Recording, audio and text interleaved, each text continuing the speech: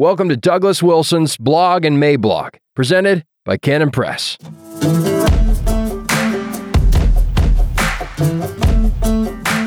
Truth Veneer in a White Oak Pattern. Wednesday, April 6th, 2022. Introduction.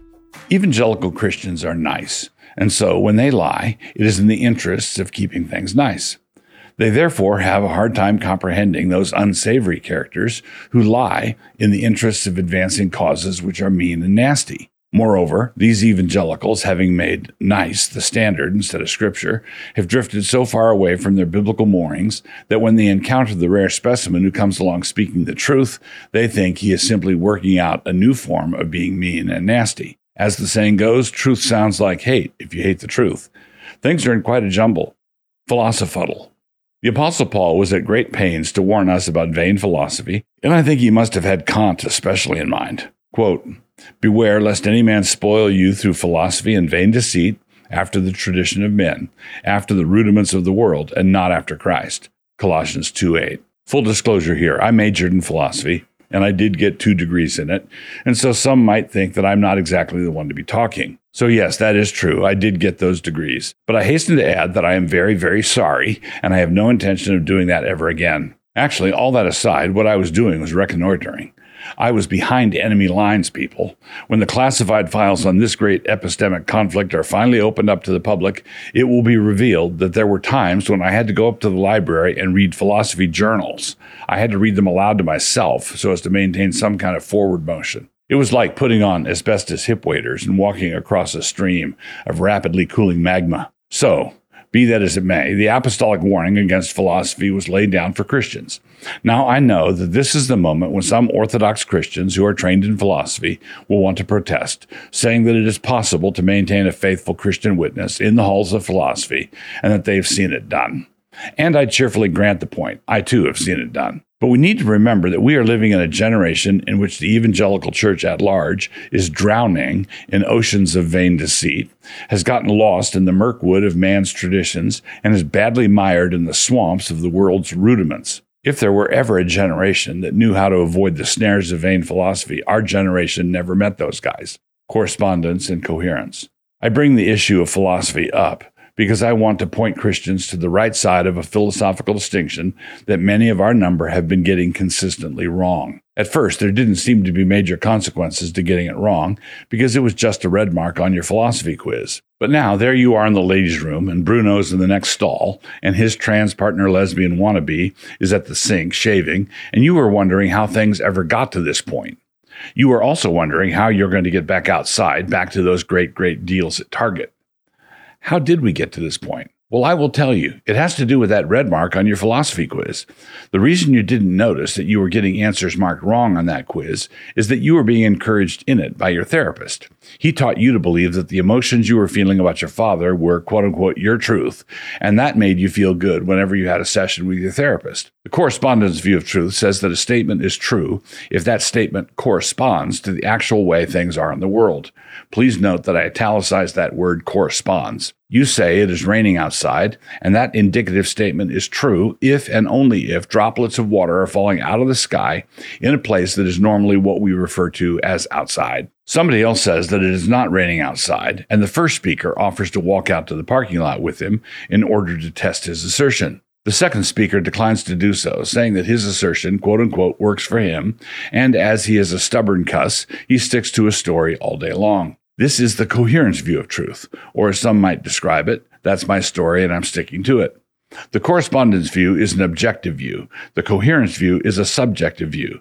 The correspondence view measures the truth of a statement by how it lines up with the facts out there in the world.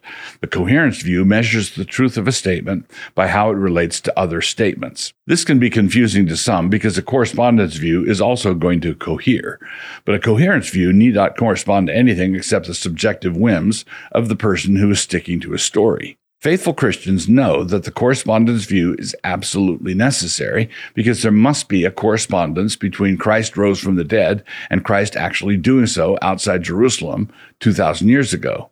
If that statement does not correspond to the facts of what actually happened, then we are all still in our sins. 1 Corinthians 15:17. America's Grand Mall seizure. Now, America's current dilemma is that we are putting up with the most absurd and manifest lies, bunched up clusters of lies.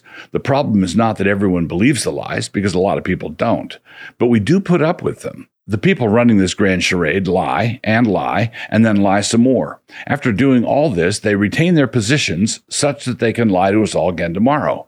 In a healthy society, they would be sitting outside the town picking feathers out of the tar. If tolerating the ongoing presence of a lie were a mild tremor, America is currently going through a grand mal seizure with both of Uncle Sam's heels drumming the floor. Think about it. What manifest lies do we tolerate? We put up with statements that assure us that Joe Biden is not mentally impaired. We put up with masks on airplanes. We fail to laugh when someone tells us their preferred pronouns. We put up with the CDC. We put up with the notion that Joe Biden was swept into office in a tsunami of enthusiasm, 80 million strong. We put up with the idea that free speech exists in the world of big tech. We put up with the notion that universities and colleges care about the life of the mind. We put up with the suggestion that Disney cares for the best interests of children. We put up with the idea that CNN has viewers. And the American people rose up with one voice, and we know this because we can hear them bleating in the barn. Quote, "We know they are lying. They know they are lying. They know we know they are lying. We know they know we know they are lying, but they are still lying." Alexander Isevich Solzhenitsyn.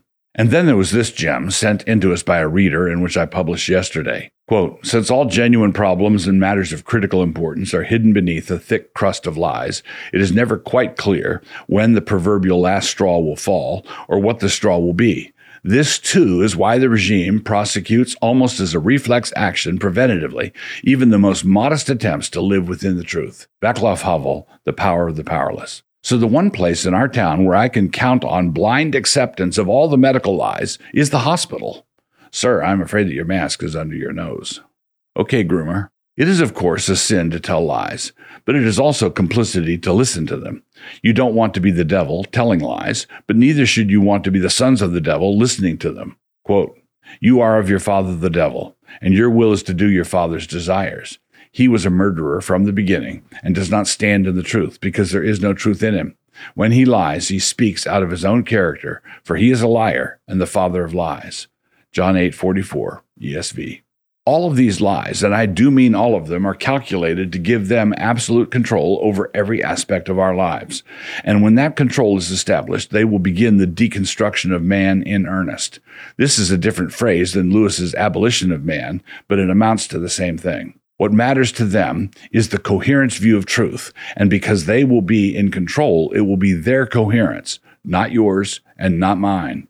Not God's either, because God's word corresponds to God's world. And their lust to control everything, libido dominandi, is a lust that simply will not stop. Hell's yawning maw is never satisfied, and neither will the lusts of these people be satisfied. You should remember what line we were being fed when Obergefell was handed down. All homosexuals want is the same right to marry that you have. Nothing else will change. Now, if parents in Florida don't want depraved second-grade teachers grooming the kids by explaining the wonders of sexual perversion to them, they are reviled and dismissed as haters. So we went from, "we just want to be suburban married couples like you," to "hand over your kids" pretty fast. Tell me this, will a society that doesn't know what a woman is be able to tell us what a child is? And if we don't know what a child is, then what is pedophilia actually, when all is said and done? Is not pedophilia an artificial social construct?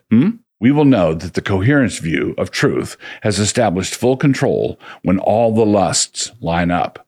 And believers read this and want to know what to do to fight it. The answer is pretty straightforward. Stop putting up with lies. Stop going along with lies. Stop pretending that their truth veneer is a white oak plank. If you are enjoying these videos and would like to support this channel and the work of Canon Press, join up at Canon Plus. Just click the link, create an account, and have a look around. If you use the restrooms, leave a dime on the counter.